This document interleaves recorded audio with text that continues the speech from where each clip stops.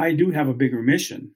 And the bigger mission is that as laboratory people, whether we're pathologists or laboratorians, we need to step out of our boundary. We need to be more recognized for what we do, because we definitely are undervalued.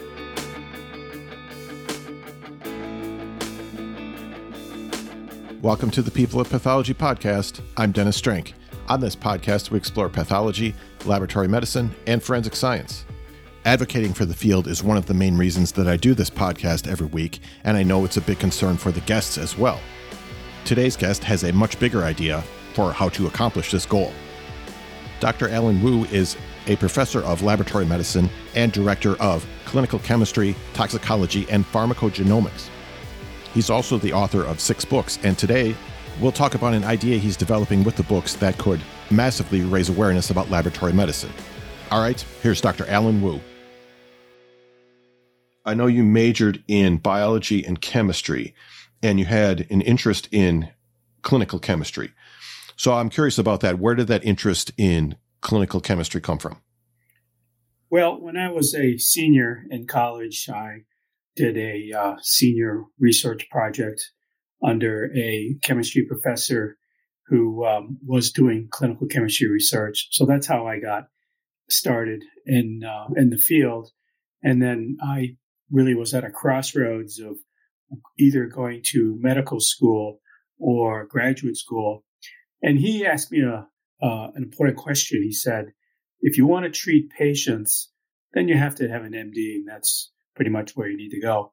But if you want to use science to help patients, then you don't need an MD degree. A lot of clinical science is done by PhDs, and I know where you can go. And he headed me towards the University of Illinois, where he went to school some 20 years earlier. His major advisor was still there and taking on graduate students, and I became one of his. Had you heard about laboratory medicine prior to that? Because a lot of the people that I talk to that are in the laboratory medicine field, clinical medicine, like they hadn't heard about it, or they heard about it by accident, or they happened to know somebody who worked in the field. What was that like for you? Yeah, no, you're absolutely correct. Most people don't know what lab medicine or clinical chemistry is when they are in undergraduate school, and their first exposure would be in medical school. In terms of my direction, it would be even less people would know, because there is no medical school curriculum in graduate school usually. And so most of the people that I've trained in the many years that I've been in the field didn't know about lab medicine until well into their graduate career, and even toward the end. I had the singular advantage of knowing even before graduate school. Now, sorry. So you told us how you ended up going to University of Illinois. Now, for this, then you were studying analytical chemistry. True. I was told by my advisor that even though you want to do clinical chemistry research, you have to have tools and you have to have a specialty. And nobody really gets a graduate degree in clinical chemistry. The next logical step is to do a postdoctoral fellowship. And so I knew from day one that I had to master a field. It could have been analytical, it could have been medicinal chemistry, or even pharmacy. But then in order to understand what a lab medicine person does, they would have to do a postdoctoral fellowship, which is what I did after graduate school. Okay, so at this point, you had intended to go into the clinical medicine, laboratory medicine, right? That's correct. As many other people in his group went on and doing, so many of my graduate student colleagues became clinical chemists after they finished, and I pretty much followed that route. Now, I want to talk about your experience during your postdoctoral training, and specifically the mentors that you had at the time.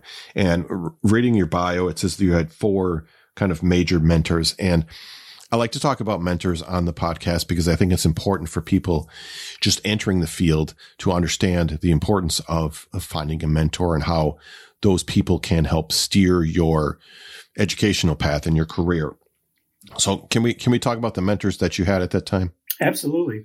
The two principal mentors were George Bowers and Robert McComb. And they had been in the field as laboratory medicine, clinical chemistry specialists for 20 some years before I arrived. And they had their own clinical chemistry postdoc program for those many years and had graduated many people that ended up assuming major roles in academic medical centers. Their claim to fame was that they developed the first practical assay for alkaline phosphatase. The enzyme assay that we use today is sometimes known as the Bowers and McComb method. So I really learned my, my grassroots from them, my enzymology and lab medicine through Bowers and McComb. Okay, I see. Now there were two others also. So Robert Burnett and Robert Moore. What was kind of their role? Yeah, so there were 4 people that were in my program. They were younger by about 20 years. And when I graduated and left, 10 years later, Bowers and McComb retired within a year of each other. And they asked me to apply for one of their positions. I did. I got the job. And the other 2 people that were my mentors became my associates. So it sort of like goes around, comes around. I was their student, and then I became their superior. Is this the time that you became interested in teaching when you took that position? Well, I've always been interested in teaching. Even as an undergraduate, as a senior, I was a teaching assistant for the introductory chemistry program, or the introductory chemistry course, which I had taken myself 3 years earlier. So my interest in teaching began as an undergraduate. And then when I went to graduate school, rather than get funded by research grants, I was funded by teaching responsibilities. I was a TA.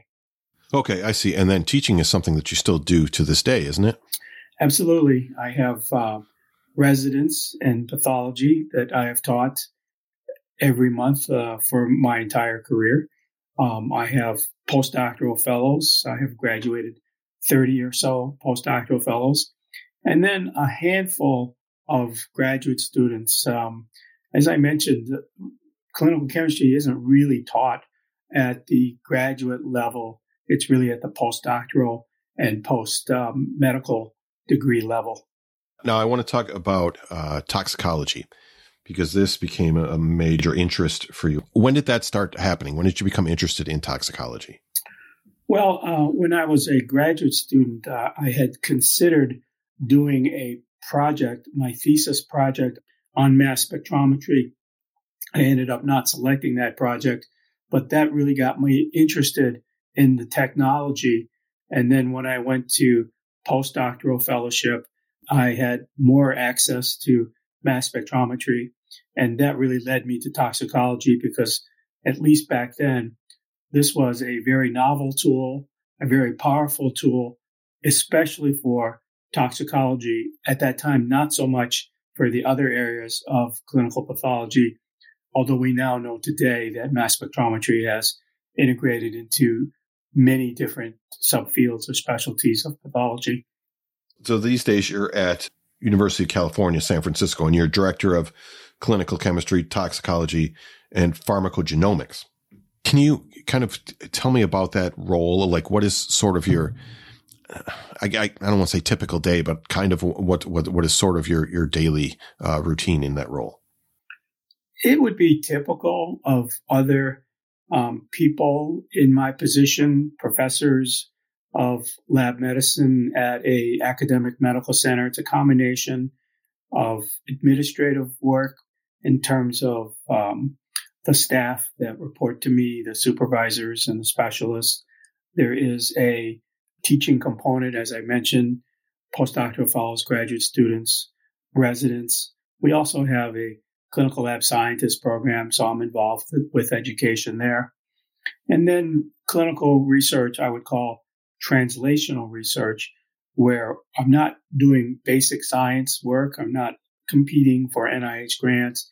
I don't do animal work. I'm not looking to discover new pathways or new gene associations. I take what is learned by others and determine whether or not that knowledge has immediate applications to diagnosis or disease monitoring or prognosis within the clinical laboratory. So my work is heavily translational in nature. We're involved with clinical trials.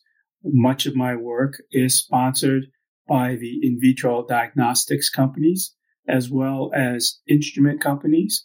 And I'm sort of the last step before a company can get their product or instrument FDA cleared for clinical use. And then once that product or instrument is cleared, then it would become my responsibility as laboratory director to determine if this particular test or instrument is something that we need to do and use for our lab to help our patients.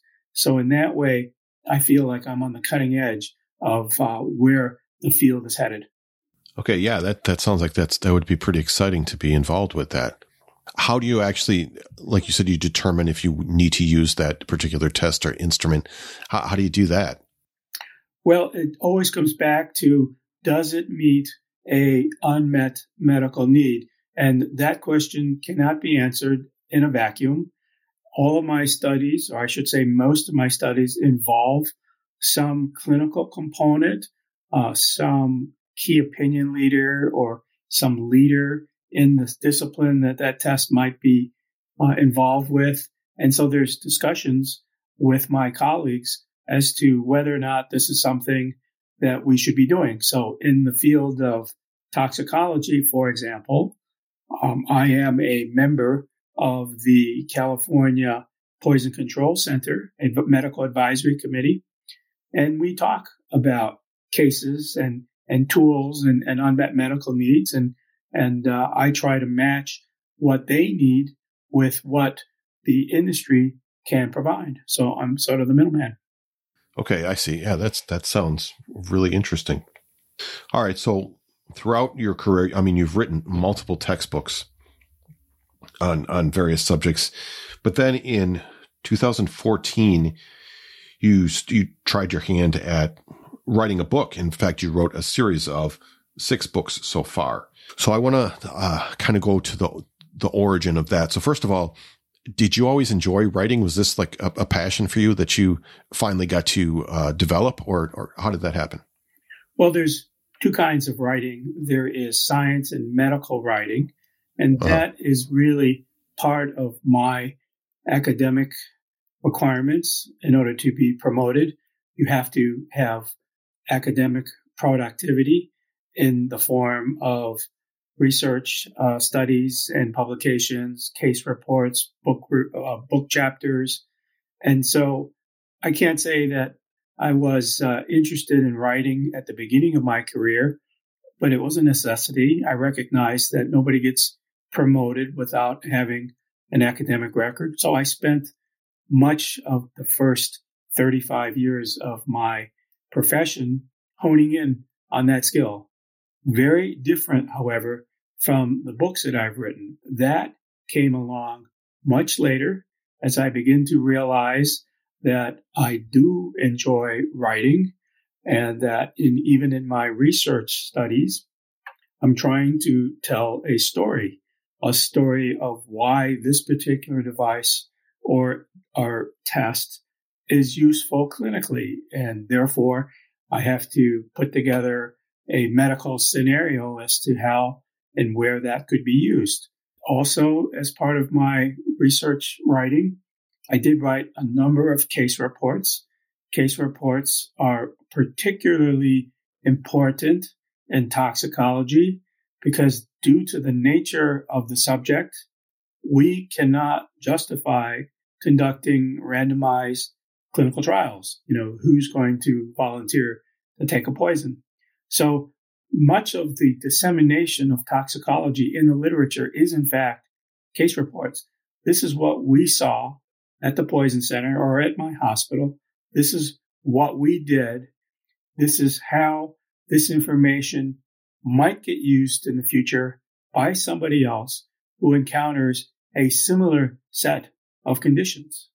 And that lends itself, therefore, to the case report format. So my first paperback book was, in fact, reflecting on my experience in the toxicology world. It is actually still my bestseller. These are all based on real cases that either I have been involved with or peripherally been involved with, where I describe the salient features of the medical case, the clinical laboratory involvement of the medical case, and its conclusion. Okay, so the format then that kind of came from writing case reports. I mean, I guess I've never thought of it this way, but a case report is basically kind of telling a story, and that's kind of the format you tried to adopt. Is that am I understanding that correctly? Yes, you are. Except that in a case report, the objective is medical knowledge or scientific knowledge, telling a story to reach the conclusions of the science or medicine. In terms of writing for popular audiences, for the people who are not in the profession, who are not trained, there are several things that have to change. First of all, you can't assume that they have the background knowledge that we do. The science, however, no longer becomes the major subject item. We're not interested in how the science went. We're interested more so in what happened to the patient. And that makes it a little bit more difficult because, number one, we have privacy laws. We cannot disclose medical information that somebody might recognize as being theirs. And secondly, as laboratory personnel, we don't always have the backstory. We don't always know what the social history is. And even if we do know the social history, as I say, we have to change it for privacy purposes. So this becomes somewhat fictitious because of the privacy issues and because the intent is to tell a human story and therefore surround it with human elements that could have happened, but not necessarily did in this particular case, with the objective that it will be more popular amongst a lay audience. Was it difficult to, because you're basically changing a writing style from being a scientific writer to being, like you said, writing for a popular audience. Was it difficult for you to do that? Did it take some practice? Amazingly, no. I was quite surprised that it was quite easy for me, partly because so when you write scientifically, you have to adhere to rigors. You have to document statements with literature review or literature citations. You have to be very careful that you don't over-interpret or over-conclude a observation because it could be harmful to somebody else. When it comes to writing short stories, I didn't have any of those constraints. I can say whatever I want. I could say that the person was this or that, or had these dreams or that dream, and it becomes much easier, actually. Okay, I see. Yeah, you can. It's a bit more liberating, I guess, as an author that way. Did you study any other authors to kind of develop this style? I mean, some of your work reminds me a bit of like Michael Crichton and things like that. Did you do anything like that? Well, I too was a big fan. I read every one of his books before he died. Obviously, there's nothing new, but most of his books were things that I read years ago, not recently, but certainly that have had an influence. And I did read some medical mysteries, but I can't say that I was influenced by any one particular author. All right. Now, you mentioned earlier the books are partially based on real events, or they're really based on real events, and just some of the details are changed, I guess is a better way to put that. So can we kind of go through what is your writing process? Like, how do you decide, okay, this is the kind of case I'm going to use as a story? And then how do you develop that into a story? Well, with any writing, there has to be some type of interest in it. It can't just be dialogue. It can't just be events that are recorded. Nobody would find that of any interest. So the things that I write about have an unexpected ending or unexpected twist of science or human nature that compels somebody to read more. And sometimes those endings are fictitious, and sometimes they are based on what really happened. And now when you're trying to, the fictitious endings, how do you come up with those? Because some of them are they're a little bit unusual sometimes. How do you what's the process for developing that? It's hard to explain. Okay. Sometimes when I write, I don't know where I'm going with the story, and things just hit me while I'm writing. And it's remarkable. I know other people have described that before. I never thought that would happen to me. But as I'm reading and writing, sometimes things come to me. Now, there is still a lot of background work that I need to do to be sure that at least the science and the medicine part are accurate, because I don't want to portray things that we don't actually do or medicine actually doesn't do. They don't see the cases in the same way. I wanted to be sure that that part was accurate, but everything else, the social history, the outcomes, the interactions between the patient and the doctor, for which I don't really know what happens all the time, and the interactions between the doctor and myself, which I do know. Sometimes they're embellished. Sometimes I step out of my boundaries as a laboratory director and become more involved with the medical case than would be typical. So let's talk about the target audience for these books, because I heard you say I think it was on a different podcast, and you said that the target audience isn't for, people like us, people in lab medicine. It's for people that may not know about the field. Why did you decide to focus on that? Well, don't get me wrong. The people who are reading my stuff are, in fact, our profession. They are the ones that have supported my work and have been big fans of it, because they themselves can tell the same types of stories. They live it day to day. You do too, I'm sure. You have compelling cases that you've been involved with. So it's certainly a comfort factor that I'm one of you.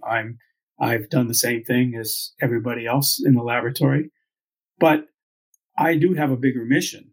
And the bigger mission is that as laboratory people, whether we're pathologists or laboratorians, we need to step out of our boundary. We need to be more recognized for what we do, because we definitely are undervalued. And that has led to legislation that is going on as we speak, literally. There is a bill that's being heard in the Senate, the VALID Act, which will threaten, again, the things that we do, the things that we think are right with lab-developed tests. And getting FDA approval for LDTs is ludicrous to me. And part of this is because we have administrators and legislators who don't have an idea of what we do and don't appreciate what we do. They only know regulations, and they think that they're doing the right thing by putting in these acts, when I believe that they are going to be more harmful than helpful. What we need is support and recognition. We don't need more legislation and more of our hands tied.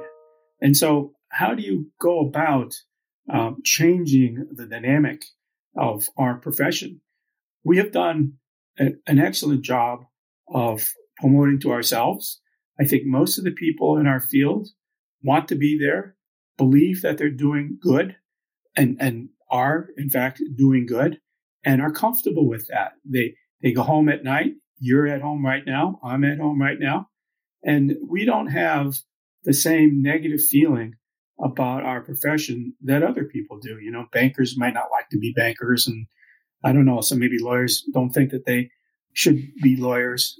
But the people in our field believe that they're doing something important. The problem is that we're the only ones that know this, that nobody else appreciates us. And this is why we have PAMA. This is why we have these acts that are working against us. And I'm hoping to change that. Yeah, it seems it's astounding to me that after, 2 years of the COVID pandemic and this spotlight being on laboratory medicine that entire time and lab testing, and everybody was talking about it and thought they knew what they were talking about as far as lab testing, how we're still unknown like that. That doesn't, I don't understand how it's still like that.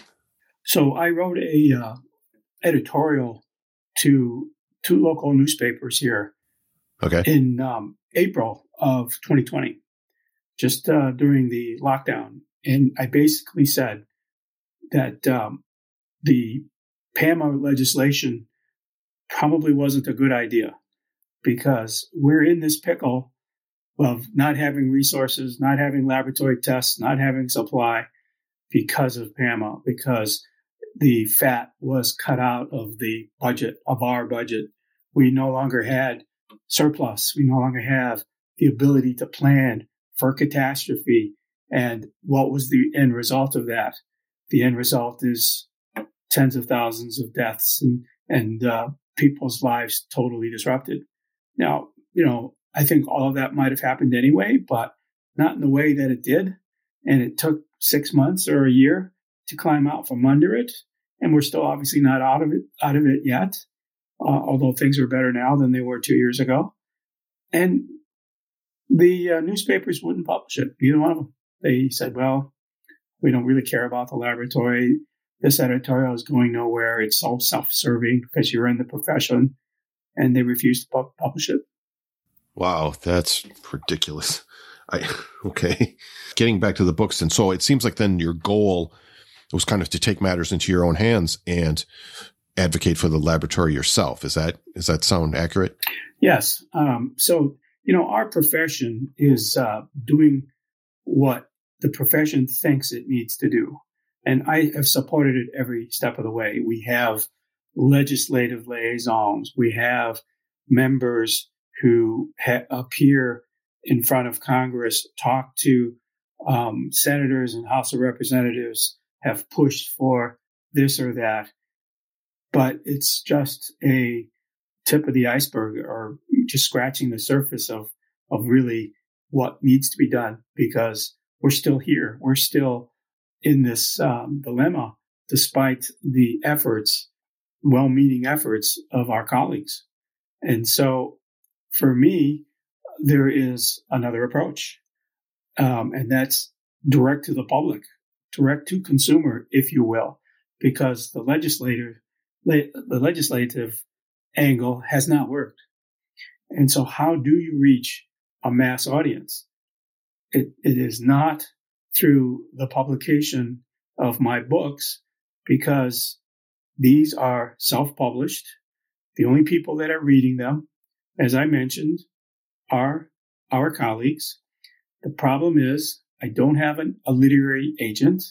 I'm not pushed by any major publication house.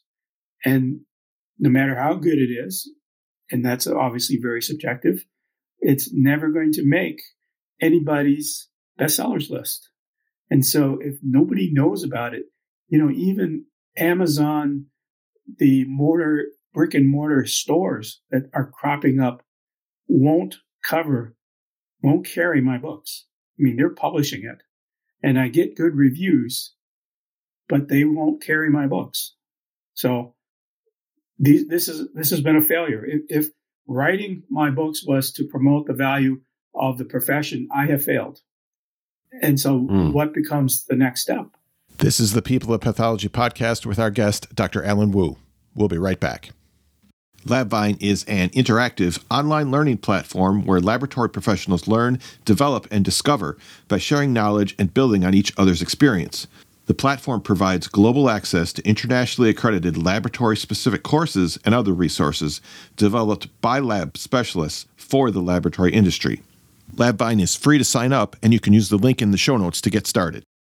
Whether you're working hard at the grossing bench, the autopsy table, behind a microscope, or any other area of the medical laboratory, there's one thing that we all need: comfortable scrubs. The scrubs that I wear come from Dressamed. This is a company in California, and they've been making high-quality scrubs since 1980.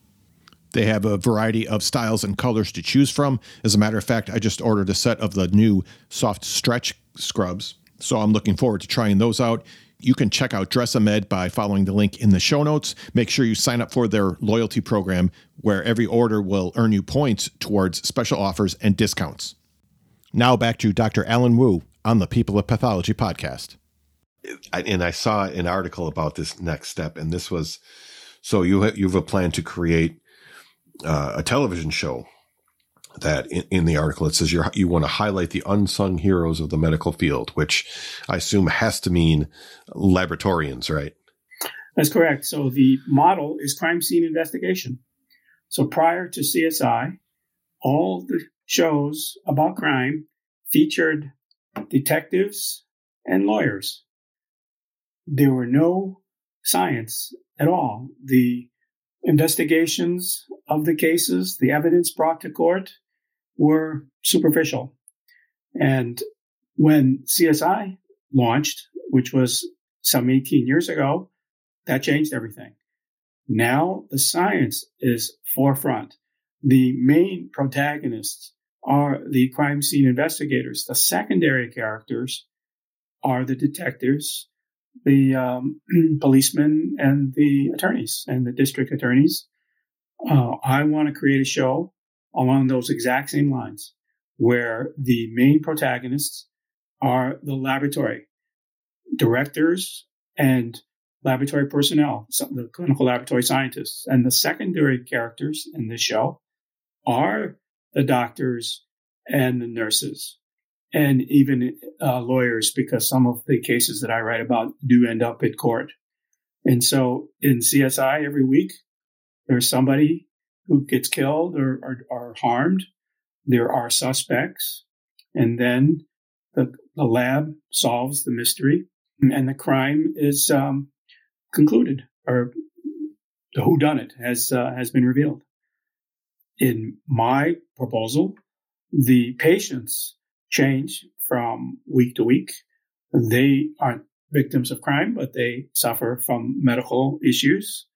And the laboratory provides the answers, so that at the end of the episode, it's not who done it, it's who lives and who dies and why.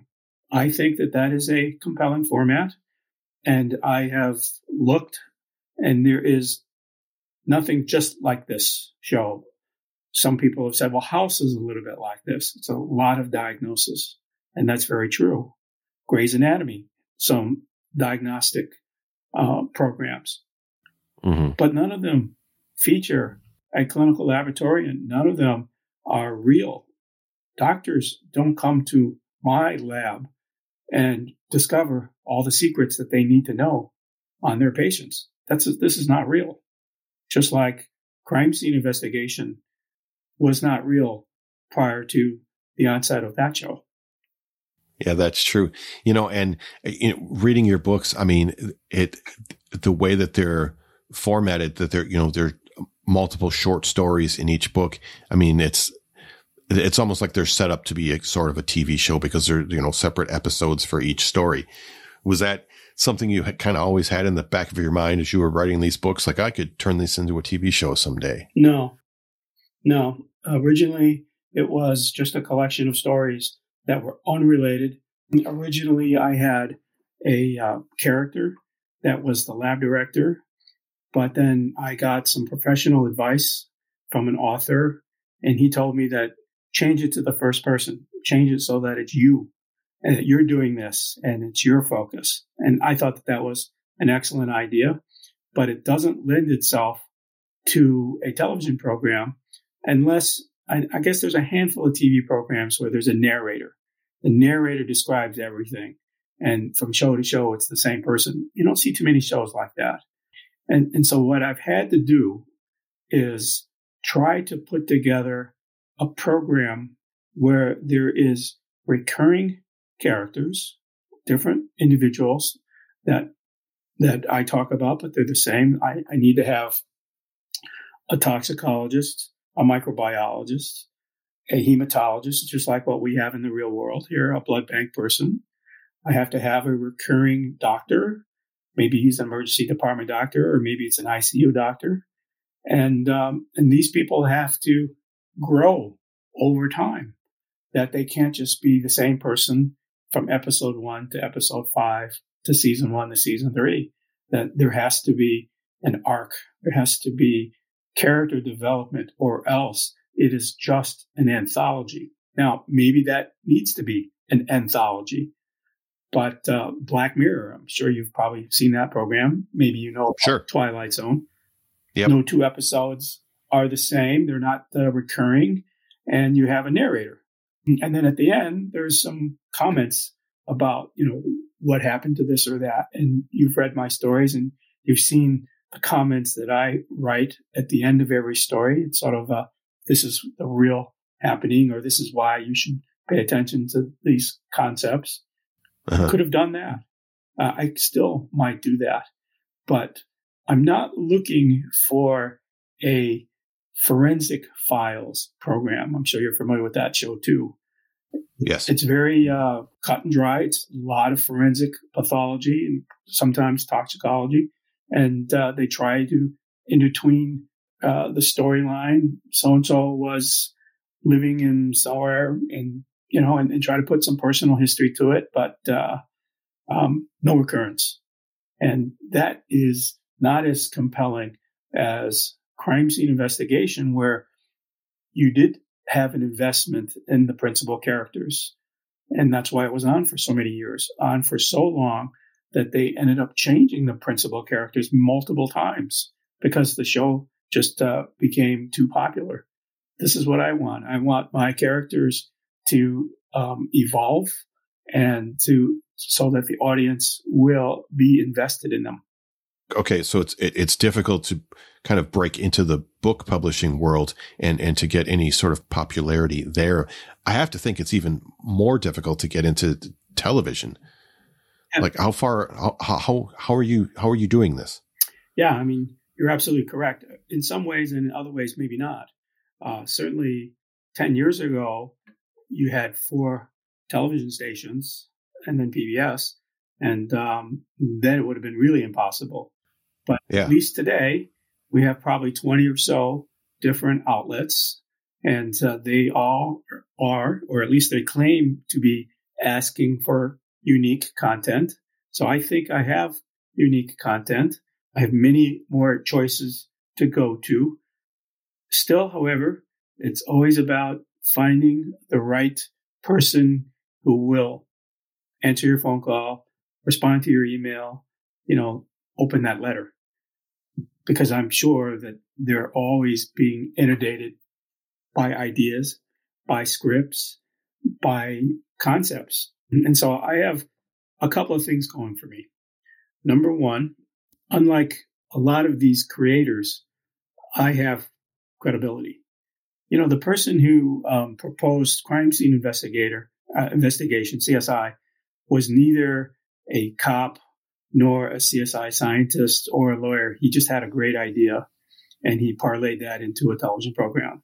I have been a professor for 40 years and have over 500 peer-reviewed publications.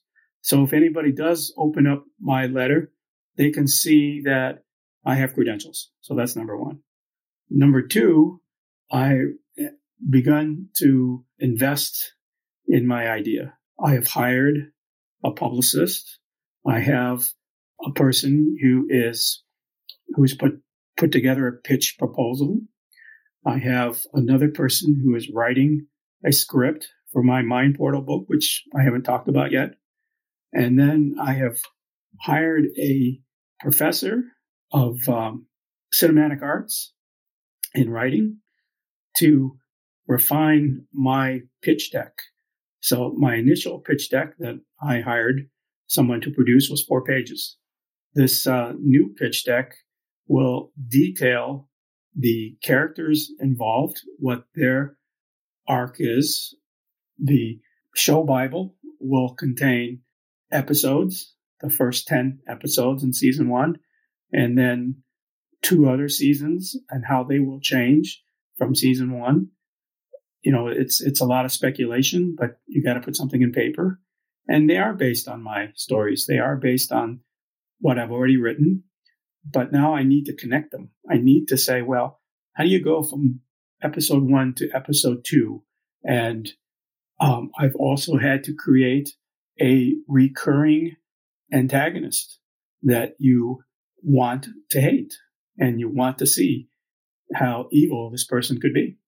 Now, you mentioned the connecting the episodes together. So how do you do that? The principal characters need to be involved with the story writing.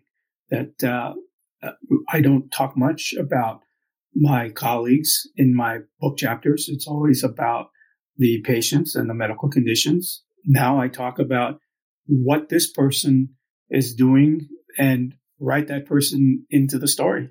Sometimes it's something bad that happens to them or a family member. They become patients. Or because we live in this very complex medical world where there is mistakes that happen, medical errors. Sometimes we create them. Sometimes the information that we create is misinterpreted. This is sort of the bad side of medicine, but it has to be told as well. And so if it's something that the lab does wrong, then what is the consequences? What is the arc of that person? How does that person learn or maybe doesn't learn? And how does that affect him or her? Okay.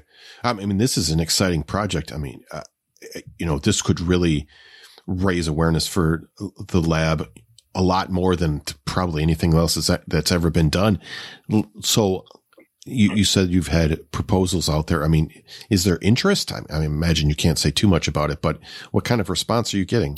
Well, I'm not there yet. So okay. I have created this pitch deck, but it hasn't been distributed yet. I'm enhancing this with the help of my coach, if you will. But my plan actually is to try to get a movie first to at least get some credibility of myself as a creator and writer, and then morph into this much bigger venture of a television show. Maybe a movie could be the television show, but I'm taking a slightly different approach. I'm using Mind Portal as my movie script. All right, let's talk about Mind Portal then. So this was your 5th book, and it's similar to the others, but it's a little different because it has a science fiction aspect to it and kind of a time travel aspect as well. First, let's talk about the book, and then we'll get into how you're trying to develop it into a movie. So because it's different, was this kind of a writing experiment for you, or was the intention to appeal to maybe the science fiction audience, kind of a wider audience? Like what was the idea behind this one? Yeah, no, originally I didn't think I had enough content for an entire book or storyline, that I wrote a couple of stories that I incorporated into my other books, but then it sort of took off. It's sort of like, well, what about this person? What about that person? Or how did this happen? Or how did that happen? So the very first story was Hubert Humphrey. Of course, he was the senator in Minnesota, ran for president against Nixon. And I read a scientific article maybe 10 years ago that he had bladder cancer at the time that he was running for office, but nobody knew it. And what happened was that he had some had a bladder biopsy done, and Walter Reed Naval Hospital, who did it at the time, still had his tissue. And with the permission of his widow, 20 years later, they went back into that tissue and they found a P53 mutation that was sort of the promoter of the bladder cancer. That had they known in 1968 what they knew now in 1998, that he probably would not have run for office, and things would have been very different if the result of a single laboratory test that we know today was applied to something back in 1968 could have changed the entire politics of the United States. You know, maybe Nixon doesn't win. Maybe there's another candidate. Maybe the Democratic convention in Chicago never happens. There's just so many different storylines that I write about because of this pure speculation. And then I found out that there is a University of Maryland historic CPC program that's held every year, where they invite medical historians and they talk about alternate theories of cause of death of prominent people, politicians or generals or philosophers. And I found a lot of fodder there too, because I learned about things like FDR maybe didn't have polio, and Stonewall Jackson maybe had a pulmonary emboli instead of pneumonia, as the historians say. And so I started reading those synopses, digging out the original literature that they cited, and then took it the next step. So they don't take it the next step. This is not science fiction. This is what we think is alternate history retold. I am creating a character who is able to go back into time and undo what these people died of. And by having them survive, their arc and their contributions to the world changed completely, to the point where, in some cases, the world that we know today doesn't exist. See, I love this kind of stuff that where there's like, it's an alternate history. There's been a couple of really interesting shows lately where, like, I forget, one of them I think was called like Man in a High Castle or something like that. It was based on a book, but it was about if the Axis powers had won World War II.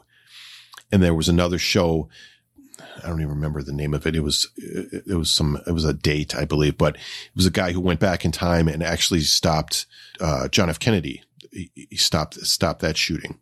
So I like this kind of stuff, like where it's an alternate history and what could have happened, like you say. So that's definitely a movie that I would watch. Well, so the difference between those two, and I know both of those citations that you made up. I've seen both of those shows in the TV series. The difference, though, is that I still hold back the truths of laboratory medicine, that it all focus first on laboratory medicine, because this is what I know and this is my expertise. I'm not speculating on the basis of fantasy. I'm speculating on the basis of what historians believe to be real medical facts. So the history is accurate. The medicine is accurate. The only thing that's fantasy is that obviously we don't have the ability to go back into time. So let me give you an example here. In 1921, FDR was swimming in the pool somewhere up north, and he comes out of the pool, the lake, I should say, and he becomes paralyzed. And his doctor sees him, and they naturally think it's polio, because that was really becoming endemic at the time. And he becomes permanently paralyzed, and the rest is history. Okay, but what modern historians are now saying is that he could have had Guillain-Barré, which is an autoimmune disease. And so here's where lab medicine can change the future of just this one man. My title character goes into the mind, so he doesn't time travel, but he implants an idea into FDR's doctor's brain, and he teaches him about spinal fluid proteins. Now, I did my history. We were doing spinal fluid testing back in 1921, so this is not far-fetched. So he convinces FDR's doctor, do a spinal tap, run a CSF protein, and then he teaches them if it's high, it's an autoimmune disease. If it's low, it's polio. And so he does it. It comes out high. And then my title character says, you need to contact this French doctor. His name is Georges Guillaume, and he existed in 1921. He had already coined the Guillain-Barré syndrome by 1921. We're talking Franklin Delano Roosevelt, a man of economic means. It is entirely plausible that he could say, I'm going to contact this guy, have him come over and, treat me. And he would have come, my belief, And what would you have done differently if it had been Guillain-Barré versus polio? Well, what we do today, we do exchange transfusions, we do IVG therapy. Of course, we weren't doing IVG therapy back then, but they were experimenting, and they did know about HBO blood types in 1921, and they could have further developed transfusion medicine and treated his antibody excesses to the extent that he lives beyond toward the end of the Second World War. And then from that point, I can do anything I want. If FDR is alive and maybe he doesn't drop the 2 bombs on Japan. Mm-hmm. That's interesting. All right. So then how do you take this and develop it into a movie? Okay. So I've hired a screenwriter who is I don't have unlimited means here. I'm not going to be able to invite somebody extremely notable. Right. This person has a few scripts that have been sold and that have been made into movies. Does work for a talent agency, and so I have hopes that this person not only will help me create this script, but promote it. And I've worked it out contractually that she will not only did I pay her, but she's going to get a cut of whatever gets sold. So there's motivation there. It's not just a payday, but it's a potential of having something sold under her name and my name, and whatever profits that might bring. So she has created the storyline. We've selected 5 chapters from my Mind Portal book. The 5 chapters are Jackie Kennedy, Jackie Robinson, Elvis Presley. There's a Nazi by the name of Heinrich, the so-called butcher of Prague, and then Stephen Jobs. So we create alternate timelines for these 5 people for the sole purpose of trying to prevent my title character's daughter's death from acute myeloid leukemia. So these are desperations. He finds out that he has this capability. He's working with a colleague. They're planning on how we might be able to change medical history by finding key people who could have helped. And each time they fail until the last person. Okay. That sounds very suspenseful. So it still has the focus on lab medicine throughout then, right? So she writes the human interest, the relationships between his colleague and his family, and I write the science behind it. I mean, I talk about tests for fetal lung maturity, which was the case for Jackie Robinson. Jackie Kennedy. I talk about the onset of point-of-care testing for glucometers that could have saved Jackie Robinson. He died of diabetes. I talk about IV therapy for Elvis Presley, who had actually traumatic brain injury. He had hypopituitarism. This is not well known, by the way, but everyone says, he died of a drug abuse and drug overdoses. Well, he was prescribed these because he had hypopituitarism due to a head injury. Oh, I did not know that. Yeah, well, I didn't either until I investigated it. The butcher of Prague was assassinated.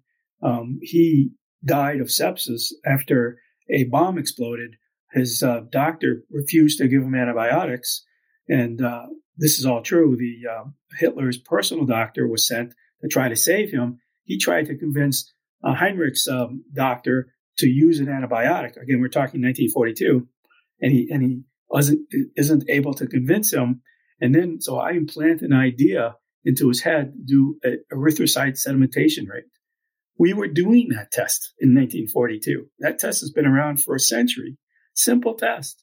Just look at sedimentation of red cells. He uses that test. It says, I can prove to you that Heinrich has sepsis. We'll do the test on you and me, and we're going to find a slow rate of sedimentation, and we're going to do it on a fresh blood sample on Heinrich, and it's going to be fast. And it's going to show that he's inflamed, that he's septic. And based on that, he saves the life of Heinrich. And the idea was that maybe, because in the real history, Hitler ended up leveling two nearby Czech towns because they're harboring the assassins. He killed thousands, wiped out the entire towns. And again, this is all true. And our thinking was that, okay, well, maybe there was a doctor and maybe his son or grandson becomes key in the development of a treatment for AML or some type of therapy, that we link that a little bit nebulously, but nevertheless, it's part of a storyline. And that fails too. And then it all comes down to Steve Jobs. This is really exciting. I will definitely want to keep in touch with you and hear how this goes along. Dr. Wu, is there anything that I haven't asked you so far that you wanted to mention before we wrap up? No, I don't think so. I mean, the objective here is to get something out there, and but it has to be lab medicine focused, and I have to have a hook. The Mind Portal book is, again, 20, 25 stories along these lines, but they're not interconnected, and I think that people will tire of a weekly show of transporting back into history. I think that speculative science fiction has a certain shelf life, and it might work for a little while. But I don't know if you heard of this movie called The Time Traveler's Wife. Yes. Uh-huh. Okay, so that was a movie, and then they recently, just this past season, made a TV show out of it, recurring characters and recurring situations, and he meets himself in different time zones, and it bombed. It was heavily promoted, but it wasn't well done. And, it was a good movie, but it didn't translate to a TV show. So my coaches have said, this is a movie, nothing more. Get it out there. And then now you have credibility and go after the big fish. I don't have any expectation that this fun sci-fi movie is going to change anything. It's okay. Yeah, I didn't know that we could do these things, but so what? The TV show is really the holy grail. If I can't create the TV show, then I've not accomplished anything. Okay. I love it. These are great projects. I will definitely follow them along, and I'll put links in the show notes for this episode to your books so that everybody who hasn't read them can check them out as well. So I appreciate your time tonight. I appreciate learning more about you and about your books and the proposed TV show and movies. These are exciting. So Dr. Alan Wu, thank you very much. Well, thank you for hosting me, and I hope that we can take this journey together. Yeah, definitely. Great big thanks to Dr. Alan Wu. Here's a trailer from another episode that I think you'll enjoy, and then I'll be back with some final comments on this episode. You're a big proponent of pathologists being more visible. And obviously that's something you do in your own work. Why was it important to show Dr. Robinson doing the same type of thing? I think that scene introduces to the reader a little bit about what pathologists do. And again, through all the books that I'm writing, I try to explain and show what pathologists do in the real world. So I think, as you said, they should be more visible. I don't think that many patients or the public in general still understand how pathologists contribute to their health care. It might be getting a little bit better, but it's not where I would like it to be. Mm-hmm. I think most what the public knows about pathologists, it's what they've seen on television or in film, and that's very one-dimensional, and it's not always accurate. So in that scene, Lily sort of talks a little bit about all the things that pathologists can do. And, that line from the book where pathologists are the invisible thread in the weave of healthcare, they confirm the diagnosis for better or for worse. Yeah, Lily says that, and hopefully at the end of reading Queen of All Poisons, the reader also has a better understanding of pathology in general. You can hear more from Dr. Barbara Jean Magnani as we talk about her first book, The Queen of All Poisons, in episode 35. Okay, so this was a pretty exciting conversation. The idea of having a movie or a television show or both about laboratory medicine, I mean, this could really be a game changer as far as advocacy and awareness for our field. Now, of course, as Dr. Wu said during the episode, I mean, it is kind of a long shot and there is quite a bit of work to do, but there is kind of a precedent there with CSI. So if Dr. Wu is successful with this, I mean, that could be amazing. And if you haven't already, you should check out his books. I've read them. They're really good. They're great stories. And you could always share them with someone who might be interested in the field of pathology and laboratory medicine. As a matter of fact, I have a nephew who has a birthday coming up, so he's going to be getting a copy of Mind Portal. As always, I'll have links in the show notes to everything that we talked about today, including links to all of Dr. Wu's books. Don't forget, you can follow this show on Twitter and Instagram at People of Path, or you can connect with me on LinkedIn. Thank you for continuing to share the show with others, and together, let's inspire the next generation of pathologists and laboratory professionals. This show is a member of Health Podcast Network, which connects listeners with conversations and stories about health, care, and well-being, and you can find a link in the show notes to Health Podcast Network if you'd like to check out some of their other interesting podcasts. Thank you very much for listening, and I will talk to you next time on the People of Pathology podcast.